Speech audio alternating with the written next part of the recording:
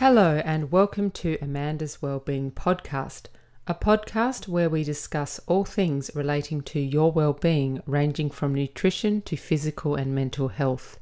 I am Amanda Hayes, your host, a nutritionist with a passion for well-being. Before I introduce today's guest, I will take a moment to let you know that you can subscribe to my podcast on YouTube, hit the red subscribe button, or on your favourite podcast app, iTunes, Stitcher, Spreaker, Spotify, or Google Podcasts. I will also mention that although I will often be speaking with experts, any information or advice provided in Amanda's Wellbeing Podcast is not intended to be used to treat, cure, or prevent injuries or medical conditions, and it is not a substitute for advice from your own health professionals. Today I am here with Caroline Weber. Caroline started her professional career in the book publishing industry. She's held several positions in Sydney and London, including with HarperCollins, and then returned to Adelaide where she established a publishing company, Ink Publishing. In 2016, Caroline started working towards a significant career change. She studied a Bachelor of Psychology and followed that with a Master's of Counselling and Psychotherapy. So hi Caroline. Thank you for having me. Thank you for coming on. So I'd like to start the conversation by asking you about your career change from the publishing industry to becoming a counsellor and psychotherapist. What inspired you to study psychology and psychotherapy? I suppose it probably started with a chance encounter at a dinner party where somebody asked me, what I was doing. And I'd been in publishing for a long time and I suppose looking for a bit of a change. I'd done everything in publishing that I wanted to do. I worked for some very good companies. I had probably seen every problem that a book could go through. I didn't feel there's anything more I wanted to do with publishing, and most of my roles in publishing was actually dealing with other people. I worked with a lot of European publishers, a lot of Asian publishers, so kind of had to, nuances about personality. So it seemed a kind of a natural fit. I've always been curious about people. So the switch in my mind was actually sort of fairly logical. I'd always been working with people around publishing, although books were the focus. And I thought I'm interested in people, so I put sort of formalise it and do some sort of study. So Okay. That's how it came about. And why psychology? Why not any other form of therapy? I suppose I was quite intrigued. It sort of came at a time where I was quite interested in the brain. There's a lot of behaviours that we have that are completely beyond our control. And I guess I was sort of just, discovering that and sort of quite intrigued by that. So I think there was sort of, I was interested in our brain responses in personality at that point. So I thought that's what intrigued me particularly about psychology. And had you done some reading about that kind of thing before you started studying? Yeah, I had. Only because a family member had been diagnosed with OCD, which I didn't know much about. Right. And kind of the brain, the way a brain behaves, I found particularly interesting. So, yeah, that's what And you studied that one at Adelaide? Oh, Uni SA. Uni SA. Right, yeah. Was that an on-campus or an off-campus? It was a bit of both. Yeah. Yeah, they try to get you on campus a bit, which I have to say is a better way of studying, I think, to be face-to-face. Yeah, I think so. You're more engaged, I expect, if you're on campus. In terms of making the career switch, was it difficult leaving something you knew so well?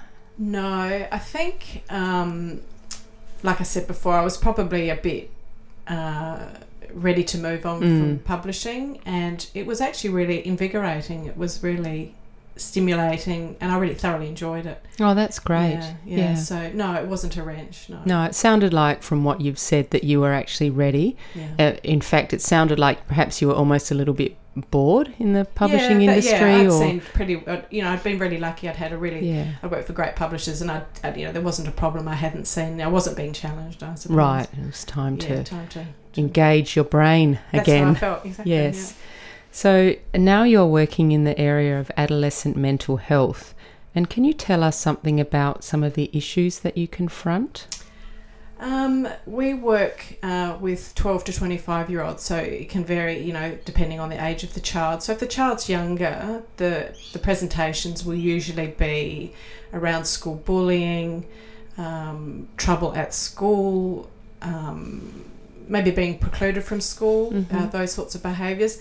And then you get into the mid-teens where they might be having trouble with family because they're naturally wanting to sort of become independent and they're being held back for whatever reasons, parenting, not being able to get to sports because they don't have cars, that sort of thing. And then the older ones, it can be around work, stress around not being able to find work, money, being able to support themselves. So kind of each of those age groups will have their own kind of challenges.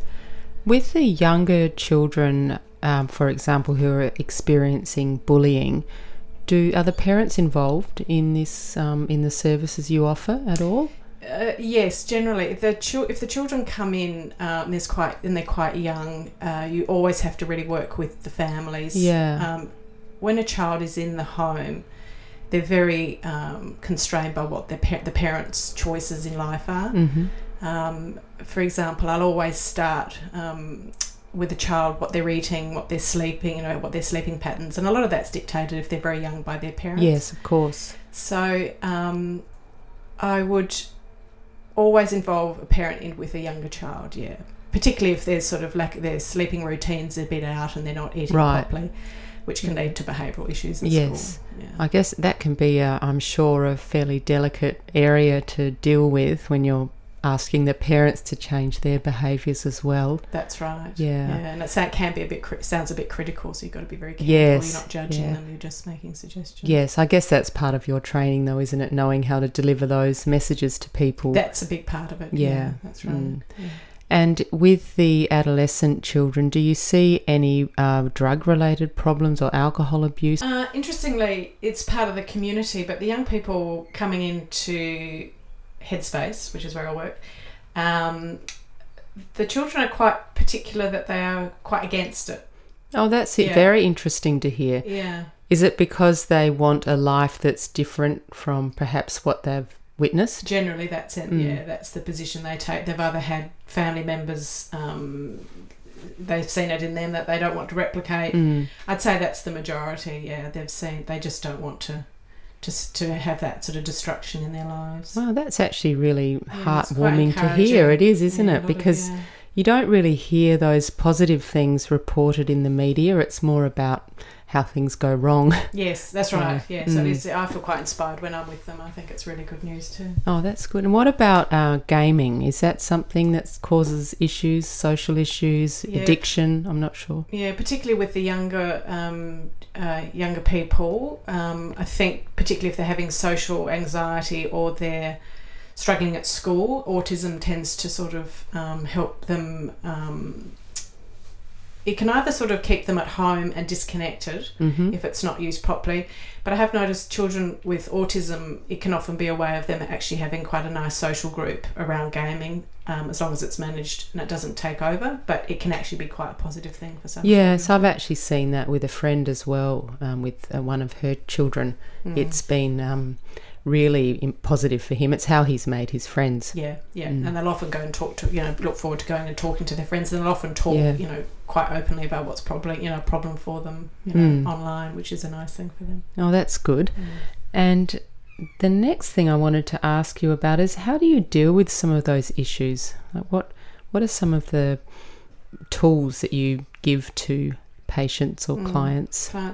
Well, probably all of them. I'd always start with the first meeting is really getting to know them. 80% of psychiatrists, psychologists, no matter who the therapist is, 80% is the relationship. And if you haven't got a good relationship, you're not going to get very far. We do have to ask them quite invasive questions in the first session, so you've got to kind of balance that with, kind of getting to know them without sounding that you're interrogating them. But I always ask about eating, exercise and sleeping, because if you haven't got any of those foundation things, it's very hard to build on any kind of sort of therapy. So I always start with that.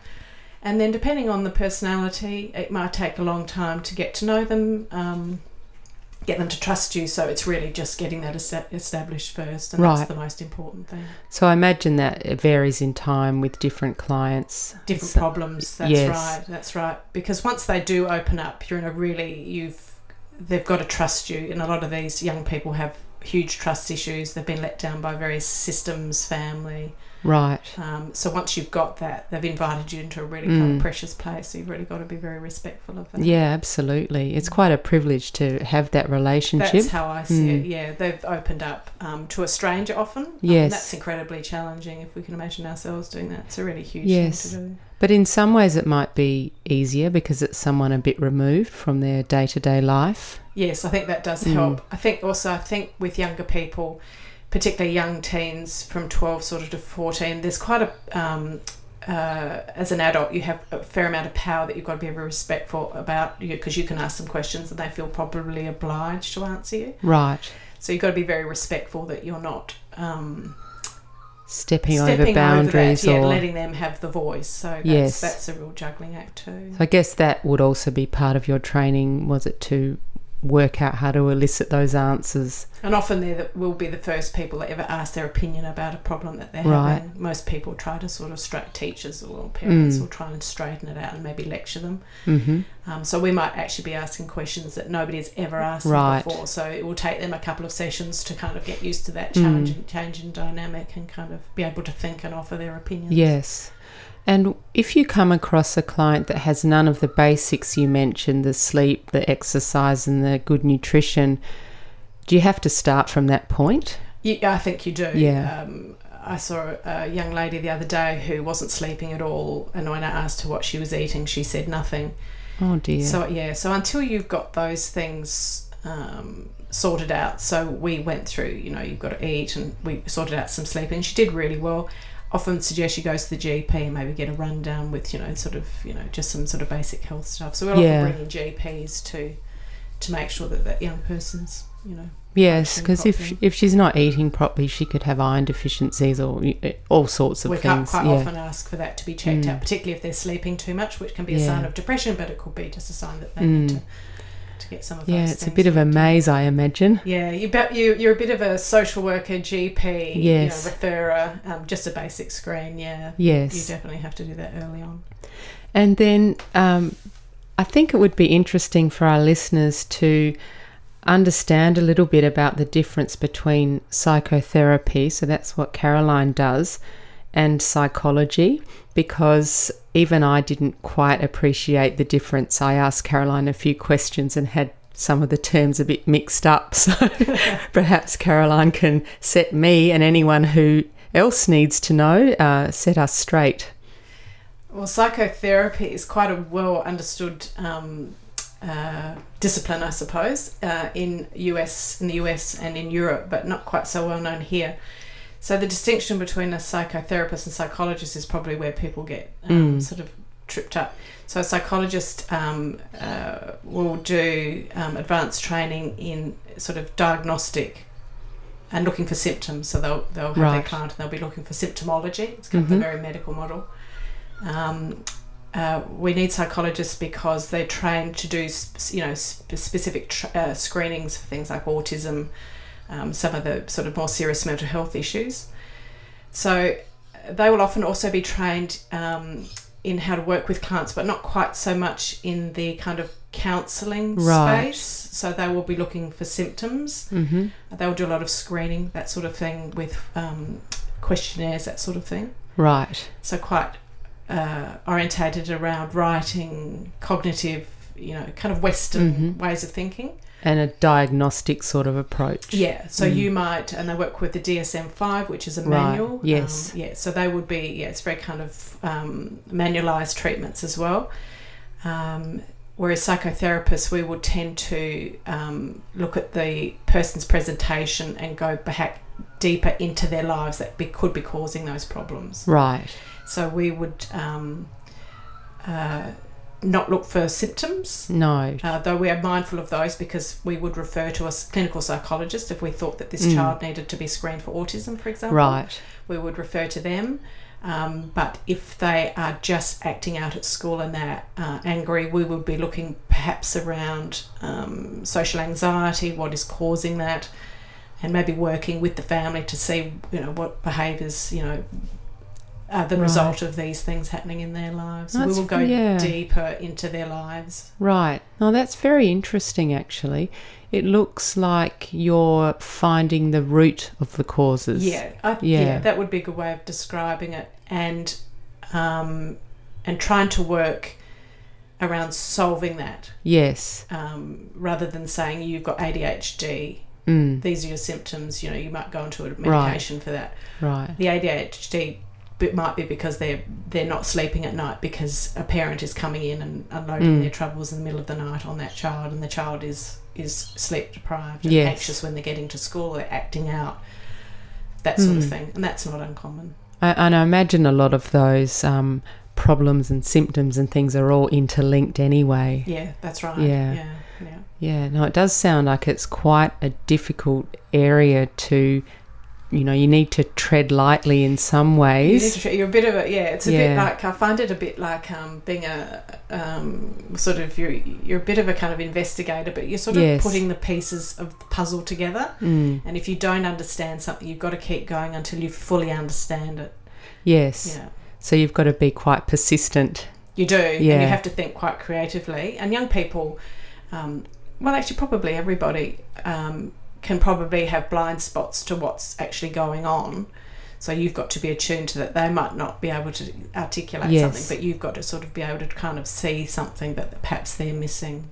And I imagine also it might take a few sessions for you to get to the real, I guess, the bottom of the problem or the nitty-gritty, because people are often ashamed of problems that they have themselves and don't want to talk about it, so it takes a while to bring that out. And everybody's very people, when something works for them, for example, if you're anxious and you don't like public speaking, is a good one. Most people would just avoid it. Yes. And if that's working for you, you'll keep doing it, even though you know that it's probably not the best way to go. So people can get very, very stuck on really unhelpful behaviours, and sometimes it needs to be pointed out that it's unhelpful, even though it works for them. Yes, I guess. And if no one else around them is doing it, it's up to you. I expect. Well, that's right. Yeah. And trying to gently kind of, the other role of psychotherapy is not to be so much guiding them in the solution, but actually helping them to find it within themselves. Right. To find that solution for themselves, and that works on their strengths and the skills they already possess, and also trying to obviously sort of guide them into other skills that might sort of open up that awareness and sort of. And so I know you haven't been working for too long in this area, but have you seen some successful outcomes? Is it something is it an ongoing relationship that lasts for years, or I guess that depends very much on the problem, doesn't it? It does a bit. I saw a young lady yesterday who, when we last met, was quite distressed. Things had shifted in her family. Again, she was quite young, so it was around her mother was feeling a lot better around quite a severe mental illness. She was a lot happier, so we kind of agreed that perhaps maybe seeing each other monthly in case she needed a bit of a hand. Yes. Which is what we decided to do. So I will always sort of agree with that young person, how often we recommend that we meet up and kind of what our objective will be, and then when they look like they're doing well, we'll put it on pause because they're busy, they're at school, they're at uni or whatever. Give them a chance to kind of negotiate what they think they need, and they seem pretty clear about what they find helpful. And I guess it's ultimately it's empowering the person to have. Well, I think that's really tools. Important. Yeah, and in fact, if they don't feel empowered, they're not going to really engage. So it's very much about them controlling it. And so, in terms of, I guess, mental health issues, especially with adolescents, can you give our listeners any tips on maybe some signs? It's probably a really broad question, actually, I'm thinking as I ask it, but perhaps things to look out for in young people if they're struggling. Yeah, I think with adolescents, a lot of it can just be normal adolescent behaviour, but withdrawing would probably be something that might sort of ring an alarm bell. Change in behaviours it might be suddenly not sleeping terribly well, not wanting to eat, not showering, and I can probably hear other parents or teenagers saying, not showering, that's normal, isn't it? But I think changes, and I think probably just have the courage to ask if there's something that you're not sure about. Just ask, respectfully. Yes. And if they do say they're not feeling great, maybe don't launch in with a lecture. Just just listen. I think listening is so important. Oh, yeah. And you'll be surprised what they'll say. And moving on from that, because Caroline's had an interesting career, she's also given countless hours of her time as a volunteer at Meals on Wheels. I think you were there for 16 years or something? I'm not sure. Longer? I sort of lost track. It just sort of rolled on. But so what did you do there? I can't remember my title, but I would coordinate the drivers. Right. So we were delivering to about 100 people a day. We would have maybe 4 drivers and 4 deliverers, so I'd just make sure everybody was coming, and if they weren't able to drive, that we would have drivers in place, and I would be the one if there was ever a bit of a incident, which did happen with older people. Sometimes they'd be found on the floor or that sort of thing. So I would go and sort of help or liaise with the family. And importantly, I think with Meals on Wheels, if we can't raise an older person, and because the deliverers are fairly regular on that route, they'll get to know the behaviours of the people they're delivering to. So if anything seemed a bit out of place or doors left open that was unusual, or the house wasn't locked properly, or it was different, we would then contact relatives and say, look, it doesn't seem right, or we couldn't find them, and we would certainly never just leave them. So, so there was quite a lot around that. Oh wow. And the meals, were they cooked in the office, or not office, the kitchen? So they cooked all calorie controlled for the older age group. So that was 3 courses, and the specialist meals, which I think it was low sodium and gluten free, tend to be done by a commercial kitchen, which is also a Meals on Wheels facility. And then we would do also frozen meals, which would have been done by the commercial professional, and they're frozen appropriately, and then they would be delivered so people could put them in their freezers too. Oh, it's a great service. It's been around for a long time, hasn't it? Yeah, it's a really good service, and I think for a lot of families it was a way of sort of keeping kind of a just making sure that somebody was going in each day or every Thursday, and if mum wasn't answering the door, we often, if they weren't well, we'd be ringing the relatives saying, look, she just didn't seem that well today or something like that. So keeping an eye on them. Little red flag service as well. Yes. And were the people working there mainly volunteers? Everybody. Yeah, there's a head office that does the accounting and the kind of that sort of corporate work, but no, everybody. No, it's a great thing to do, isn't it? It's a very good organisation. Yeah. And finally, Caroline, the question that I like to ask all my guests: if you could recommend 2 things that all people could do to improve their well-being, what would they be? Well, probably exercise, diet and sleep would obviously be get those things under control. I would say if there's an emotion that's unpleasant, look at it and understand it. There's got to be a reason for it, and I think if you're doing something, so I think this is 3. That's okay. If you're doing something that's working for you, keep doing it, and if it's not working for you, stop doing it, but keep doing what works. So that would be my advice. Thank you. Thanks so much for coming on Amanda's Wellbeing Podcast. It's a pleasure. Thank you for having me. And that was Caroline Webber. You can subscribe to Amanda's Wellbeing Podcast on YouTube. Hit the subscribe button, and while you're there, click on the bell to be alerted when new episodes are available. You can also subscribe on your favourite podcast app, iTunes, Stitcher, Spreaker, Spotify or Google Podcasts.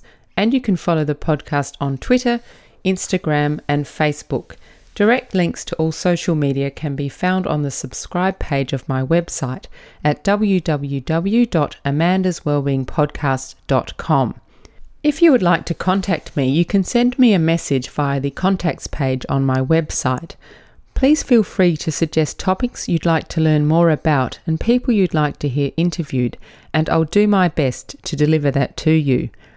Producing the podcast is a labour of love.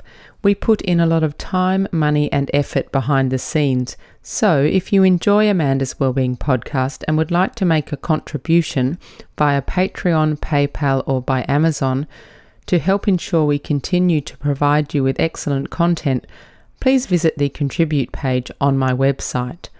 Also and finally, please take a minute to leave a rating on iTunes. It improves visibility and will help me source some excellent guests. Thank you very much for tuning in. Eat well, move well, think well.